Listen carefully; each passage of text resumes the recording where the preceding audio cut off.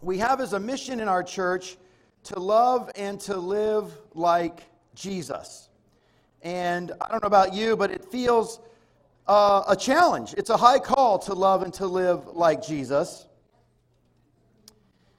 And hopefully when we come together on Sunday and we have our time with each other, it's an opportunity to be re-inspired, to be re-challenged to do that very thing, to love and to live like Jesus. Before I get started, a couple of quick announcements I want to let everyone be aware of. This week we are starting with our family groups, our first semester of family group midweek. So we're super excited about that. I want to say thank you to all those that are leading or hosting the family groups. I really appreciate you going out of your way and opening your home. And I want to let everyone know, if you're not in a family group yet, if you haven't signed up for one, please do so today, because they're starting this Wednesday. They're going to go twice a month all the way through May, and then in the summer we'll reorganize and come back together for regular church midweeks. But until then, it would be great for you to be a part of one. If you don't know how to get involved in one, just see me afterwards, or my wife Lynette. We will definitely help you out to find a group that will work for you. But it's going to be a great time. We're looking forward to how that's going to affect us and our connection in these small groups as we focus on them for the next few months. Also, I want to let you know something really cool. Every year in our family of churches, we do a missions offering. You guys, if you've been around any length of time, you know about the missions offering. And it's an opportunity for all of our churches around the globe to donate once a year, and then that money is kind of broken up geographically and goes to meet the needs on the various mission fields. And in our two churches, the Simi and the Shoreline Church, along with what we call the North Region, this is all sort of the churches that are in the north part of LA, all of our money gets sort of sent to two specific places, almost all of our money. It goes to Eurasia, churches that are scattered throughout Eurasia, and then the other chunk of our special missions goes to what we call the Baltic Nordic regions. And so you can be encouraged that the money you give does go to those mission fields, and it does do a great thing out there. But we held a little bit back. You might remember last year, we held a little bit back, just a few $1,000s really of our gift, because we decided we wanted to also spend some mission money here locally in California. Because we believe as a church, we want to see churches grow and be spread and be planted. And so we held some money back, and so did some of the other parts of our greater Los Angeles family of churches. And that money was pooled together, and it was used to restart the San Luis Obispo Church.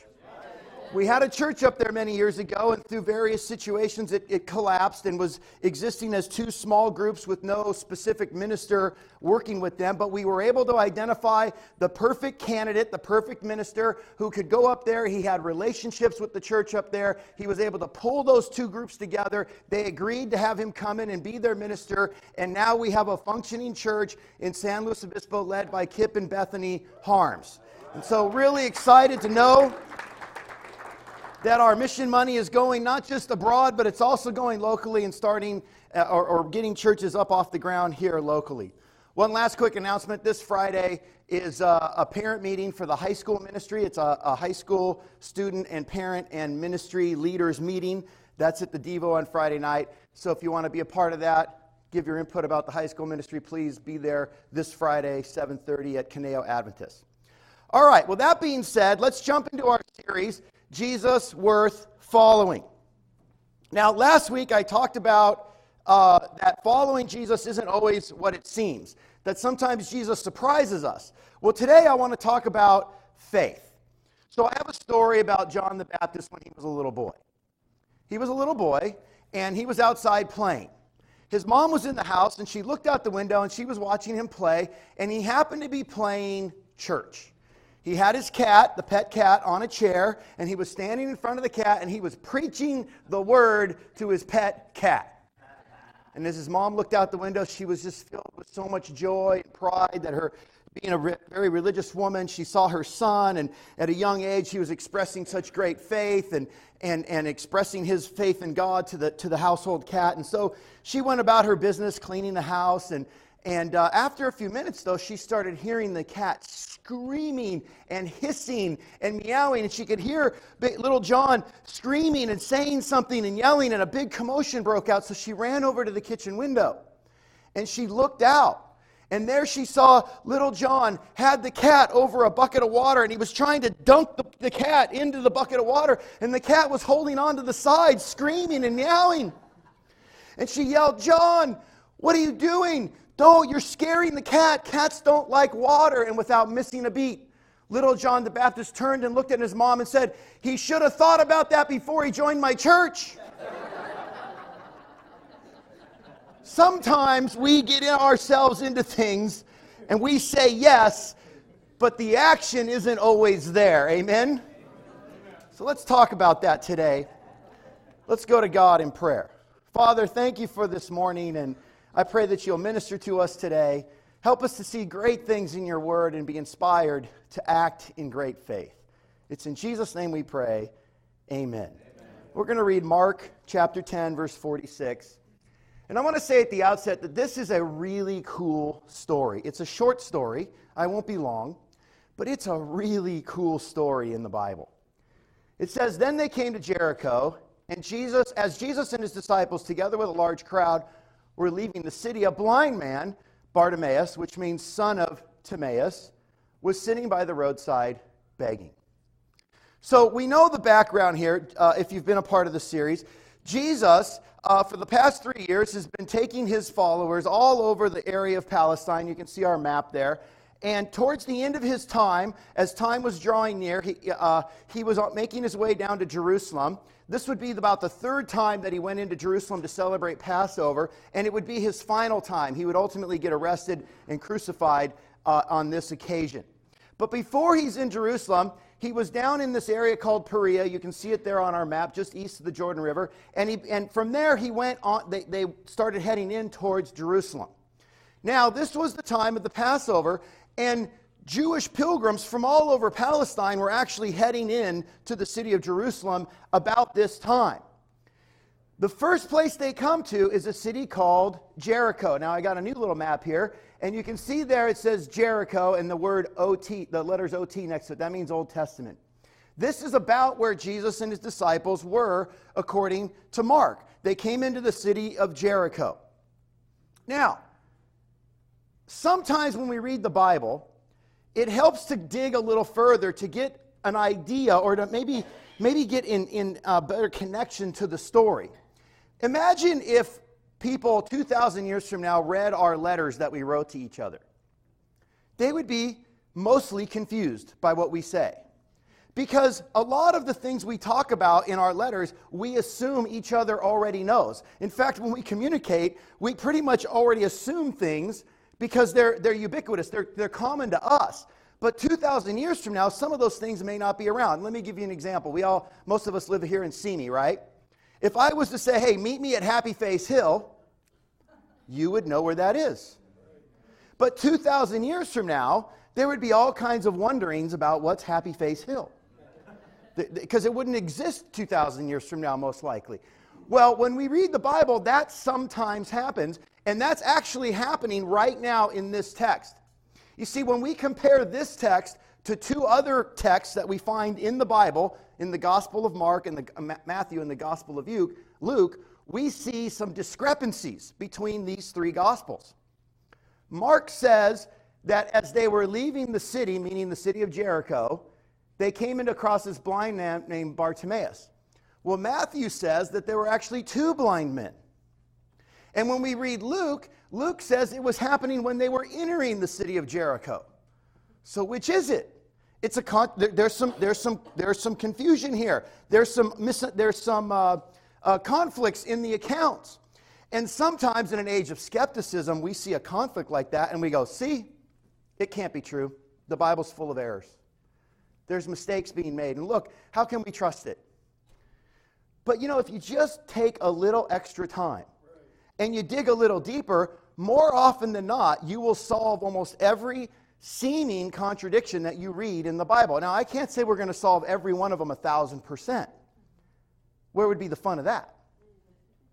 But most of the time, 99% of the time, just a little extra digging, you'll actually uncover some other information that will clarify why there seems to be these contradictions. In this case, in the time of Jesus, there were actually 2 cities of Jericho. The second one was located right there. I called it New Testament Jericho. It was just a couple miles south of the original city of Jericho.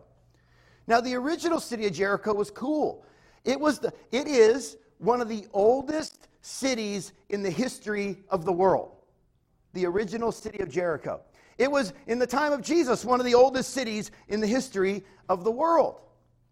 But over the centuries, it had been conquered and destroyed and the site of much conflict, and most of it was in ruins by the time of Jesus, and mostly it was abandoned. And so a new city of Jericho happened to get built in the time of Herod the Great, just a generation before Jesus, just a couple miles south of the old city. Now here's where it gets funny or interesting and really encouraging. Matthew and Mark, both who were Jewish by heritage, they identified with the old city of Jericho because that was the city of the walls of Jericho came tumbling down. That was the city where Rahab was rescued and protected the spies and rescued and was rescued by the Israelites during their invasion and their conquest of the land. And so to a Jewish person, they would always identify the older city as the city of Jericho. And that's why Mark says, as they were leaving the city. Now Luke, on the other hand, was a Greek who had converted. And to him, the new city of Jericho would have been the city he would have identified with. And so he says, well, no, the healing of Bartimaeus occurred between the two, as they were entering the city. So what we're left to, what we discover in this explanation is that the healing of Bartimaeus took place in between the two cities. It was between them is where Bartimaeus was sitting by the roadside. And so, yes, it's true. As he was leaving the old city of Jericho, he met Bartimaeus. But it's also true, as he was entering the new city of Jericho, he healed Bartimaeus. Isn't that cool? With just a little bit of digging, we can actually clarify a seeming contradiction. But then we clarify it in such a way that you go, wow, the Bible's even more accurate than I thought it was. One of our values in our church, and I'm so grateful to be a part of our church for this reason, is that we believe in taking God at His word. Amen. And in an age of skepticism, that is a challenge for most people. We're so easily disillusioned. We're so easily tripped up by contradiction that we quickly write people or things off when we find a flaw. But the Bible has been around, the New Testament alone, for some 2,000 years. The Old Testament even longer. And it has been tested, and it has been examined, and it has been reviewed, and it has been challenged, and time and time and time again, it always comes out smelling like roses. It always comes out better than when it went in. And so I can stand here with confidence, and I hope you have the same confidence, that we can take God at His word. Amen. Verse 47. When he heard that it was Jesus, son of Nazareth, he began to shout, Jesus, son of David. Or Jesus of Nazareth, he began to shout, Jesus, son of David, have mercy on me. Many rebuked him and told him to be quiet, but he shouted all the more, Son of David, have mercy on me. When you drive in most places in a city in today, you get off the freeway, and at the bottom of the off-ramp, it's not uncommon to find someone there asking for money. Someone who is in need, or whatever the case may be. But they're there, and they're begging, they're asking for money. Maybe they have a sign. In Jesus' day, it was very similar, except beggars often stood on or sat along sides of main roads. Especially during the time of the Passover or a pilgrimage to Jerusalem, when tens and thousands of people would be heading to Jerusalem, this would be a very popular time for beggars to sit along sides of main roads heading into Jerusalem, begging for alms or for some sort of money as these pilgrims passed by. I remember when I was a younger Christian, the church I was a part of met at the Wiltern Theater in downtown LA.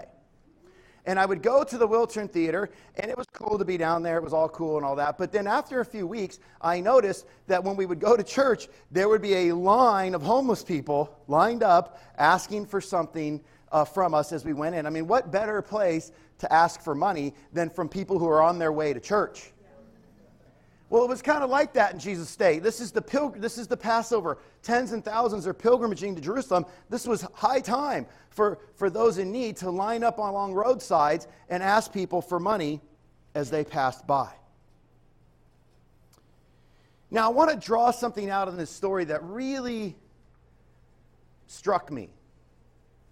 When you see people panhandling or asking for money, and I'm not trying to be derogatory, I'm just making a point here.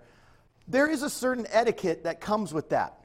I mean, rarely will they be so disruptive that would cause you to want to not go that way, right? Because that would hurt their opportunity. Some may get out of hand. I understand there's some people that maybe there's a mental illness involved or whatever. But for the most part, there's kind of a what's the word I'm looking for? There's kind of a culture that exists when you go into an area where there's a lot of people begging or panhandling. Because they want you to be able to give to them and they don't want to upset you. Well, I would imagine that in the time of Jesus, it was no different. That is, if we could imagine being there, we're walking down the road on the way to Jerusalem, and there would be beggars along the road, and they would probably be saying, hey, alms for the poor, or whatever they say, but they wouldn't be causing any kind of significant disruption that would affect your willingness to give them something. But not so with Bartimaeus. He starts shouting and causing a scene to the point that other people, and I wouldn't be surprised if some of the other beggars were asking him to stop. What are you doing? You're ruining our opportunity here. Now, my background is in psychology. I've got my undergrad and my graduate degree in psychology. And psychologists tell us that there's a phenomenon known as learned helplessness. Now, I'm going to tell you maybe a graphic. I don't know how graphic you're going to take this, but it's a story. It's true. Back in the day when they were studying out human behavior, they often did experiments on animals. Now, some of those experiments were rough and some weren't so rough. This experiment sounds rough, but it's not that rough, okay? What they did is they took some cats and they put them in a metal cage. And they electrified the cage. Now, they didn't kill the cat, okay? It was just enough to shock the cat. And the cats in the cage would bounce around and bounce around and bounce around when they turned the electricity on because it was shocking them and they were trying to get away from it. But there was nowhere to go. And eventually, those cats would just give up and sit and endure the shock. Now, they had another set of cats who they did the exact same thing with, but they put a wooden board in the cage, and so as soon as they electrified it, they would immediately jump on the board and sit there. And no matter how many times they electrified the cage, the cat would always go to the board. So then they went back to the other cats who just sat there and endured the shock, and they put the board in there, and the cat would not get on the board. It learned to be helpless. It learned to just sit there and take the shock. Now, other scientists wondered, or researchers wondered, if this was true with humans. So they devised an experiment with humans, not with cages and shocks. But what they did is they put one group of people in a room, and they had noise in the room, very disruptive noise, and then they had to do certain tasks. They had to perform certain tasks. In the other room, they had the same people with the same noise and the same tasks, but they gave them a switch on the wall that if you turn the switch off, you could turn the noise off. Now, here's what they found. The people in the room with the switch, some of them turned off the noise, others didn't. Some people didn't, the noise didn't bother them. But that group of people always outperformed the other group of people, which led the researchers to believe that if we have even the perception of control, we will perform better in whatever it is we're doing. So this has led researchers, and some to believe that learned helplessness is one of the factors that contributes to depression. People feel like there's nothing they can do to change their circumstance, and that is one of the criteria of depression. or even things like homelessness or other psychosocial illnesses or problems or even cultural problems that happen. When people feel that they don't have the ability to affect their circumstance, they tend to resign and give up. And that's kind of what happens, I believe, when Jesus is walking down this road and the beggars are just doing business as usual. Business as usual. Let's just get the little bit we can get. They're resigned. They've given up. They've surrendered to their circumstance. But not Bartimaeus.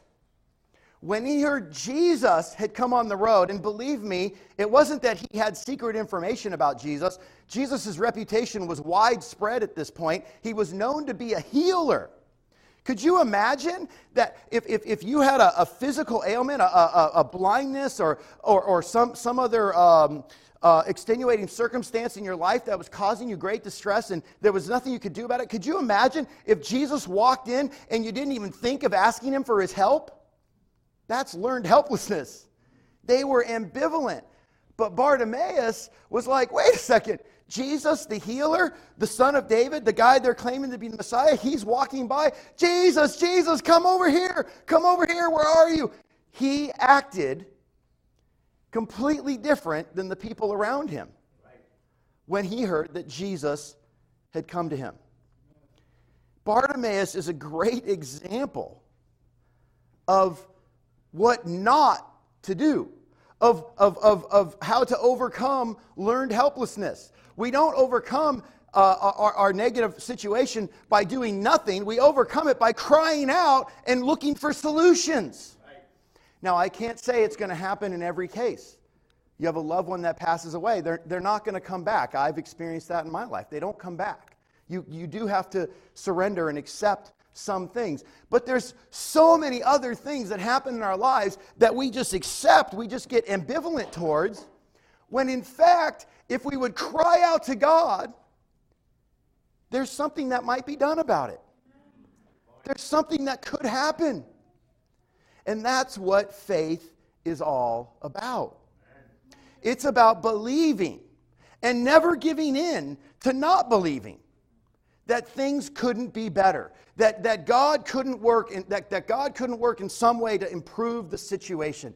That is what faith is all about. And that's what Bartimaeus is a great example of. So let's talk about his faith. I have two things that jump out at me about his faith. Two, I don't know what you want to call it, practicals or just insights, and then we'll be done. The first insight is this. It says that in verse in verse 49 it says, Jesus stopped and said, call him. So they called the blind man, cheer up, on your feet, he's calling you. Throwing his cloak aside, he jumped to his feet and came to Jesus. What do you want me to do for you? Jesus asked him. The blind man said, Rabbi, I want to see. Go, said Jesus, your faith has healed you. Immediately he received his sight and followed Jesus along the road. So here's the story. Jesus is passing by. Bartimaeus starts acting crazy. Everybody's trying to calm him down, but he's like, wait a second, Jesus the healer's here. Forget that. I need to get some healing. And his antics, his constant crying out, his refusal to shut up gets Jesus' attention. So Jesus stops and says, hey, call him over here. And so Bartimaeus runs over, and Jesus says, what do you want? He goes, I want to see. And without batting an eye, no pun intended, Jesus heals Bartimaeus. And then it says that he followed him along the road. They were heading towards Jerusalem to celebrate Passover. I have no idea how long Bartimaeus had been blind, whether it was from birth or from some accident or whatever. But can you imagine the joy he must have felt for being able to go to Jerusalem maybe for the first time or maybe for the first time in a long time, being able to go and worship God at the temple? It must have been an incredible moment. By the way, doubling back on something, remember how I said there were some contradictions, and one of the contradictions was that Matthew says there were two people healed, but Mark and Luke said there was only one?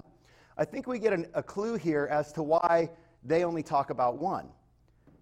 It seems that Bartimaeus joined their little group heading into Jerusalem. So apparently they got to know him. That's why they mentioned him and knew him by name. The other guy, I believe there were two people healed. he probably went back home happy that he got his sight back and went to tell his family, but apparently didn't follow. So even the discrepancy of one or two people can be explained even if you just look at the text a little closer. But that's a side point. So let's go back to the story here. So Jesus heals him. What was it about Bartimaeus' faith that enacted or that resulted in this healing? What was it? I see two really cool. Sorry, I've been asking questions. I'll do it. No, that's good, Jen. All right, I'll ask you the question. The last couple of Sundays, I've been doing some audience. So Jen put her hand up. Go ahead. We'll do that. That's awesome. What was it about his faith? Well, he was direct. He was direct. He didn't beat around the bush, or was it? He was direct. Didn't beat around the bush. He was clear what he wanted, and he went right to Jesus and asked for it. Yeah. Anyone else want to chime in? Any idea why? What was it about his faith? Yeah. He was persistent, right? He couldn't shut him up. He wouldn't stop shouting. He wouldn't stop asking. Dana. He knew what he wanted. He didn't get discouraged. Tony, yeah, he didn't get discouraged. He didn't quit. Yeah, Clay. He was desperate. He didn't listen to the detractors. He didn't let people detract him or lead him into or shut him up, right? All of those things are true. I have two things that I want to point out that really blew my mind when I dug into this passage. The first one is found right here when he said in verse 50, throwing his cloak aside. It seems like just some information there, seems unnecessary, but I want to tell you a story that really hit me and made this come alive for me. I was in Vegas over the holidays, seeing I have cousins there, and we were visiting them, and we went down to Fremont Street. You probably know that. And on Fremont Street, there's a lot of street performers and things like that, and we got there early. And so we were walking down the street, and I saw a street performer who just got there, and he was getting set up. And he was getting all this stuff organized, and the last thing he did was he put a hat down in front of where he was doing his performance. What was the hat for? For money. In the time of Jesus, the cloak was where you dropped your money. When the beggar sat on the road, he put the cloak down there, and that was where he collected the alms. He threw it aside. That jumps out at me. It's incredible to think about this, but no amount of money, whatever, it could have been a lot, it could have been a little. It was a pilgrimage. There were thousands of people going by. He might have had a lot of alms in there, but it didn't matter. It wasn't worth the opportunity for a face-to-face with Jesus. Talk about faith. The second thing that jumps out at me is it said that he jumped up on his feet and came to Jesus. He wasn't healed yet. Who knows what he would have run into, who he would have run into. He might have tripped. He could have broken an arm. I mean, he risked some injury here to go to Jesus. He jumped blindly. Talk about a leap of faith. Those two things really stand out to me in Bartimaeus. Nothing was more important to him, not his money and not his own safety, than getting that face-to-face with Jesus. And let me say the third thing. There was no guarantee that Jesus would heal him. He truly did it as a leap of faith. So Bartimaeus' shouting got Jesus' attention. But his willingness to act in faith got him healed. And that's what Jesus says. Go, your faith has healed you. It wasn't the shouting alone. It was the action that followed. So here's my question for you. It's a good question. I thought about this question a lot. It came to me in my preparation. I feel like God gave me this question. And it's been bugging me ever since. It's one of those questions that I can't stop getting out of my head. And so now I'm going to give it to you. And you're going to thank me because you're going to wander around going, thanks for that dumb question. I can't get it out of my head now. It's like a song that plays over and over and over. But it's a really good question. Are you ready? Yeah, you're good. Have you ever wondered how many times your prayers got Jesus' attention? But your unwillingness to act in faith left them unanswered. I can't imagine how many of those people were crying out at some point in their life, wanting something, some solution, some help, but they didn't act on the faith. I can't think, I keep thinking about this over and over. How many times have I asked, but I didn't act? I want to challenge you to act. Faith is more than just words, it's action. It's a doing. Right. We are engaged in mission love. We've made a resolution as a church to love and live like Jesus. And I hope, like me, you're praying about it. I hope you're thinking of things to do. And maybe you've written some down, and I hope you have. But the question is, have you started? Have you gotten busy on it? Or is it still just an idea?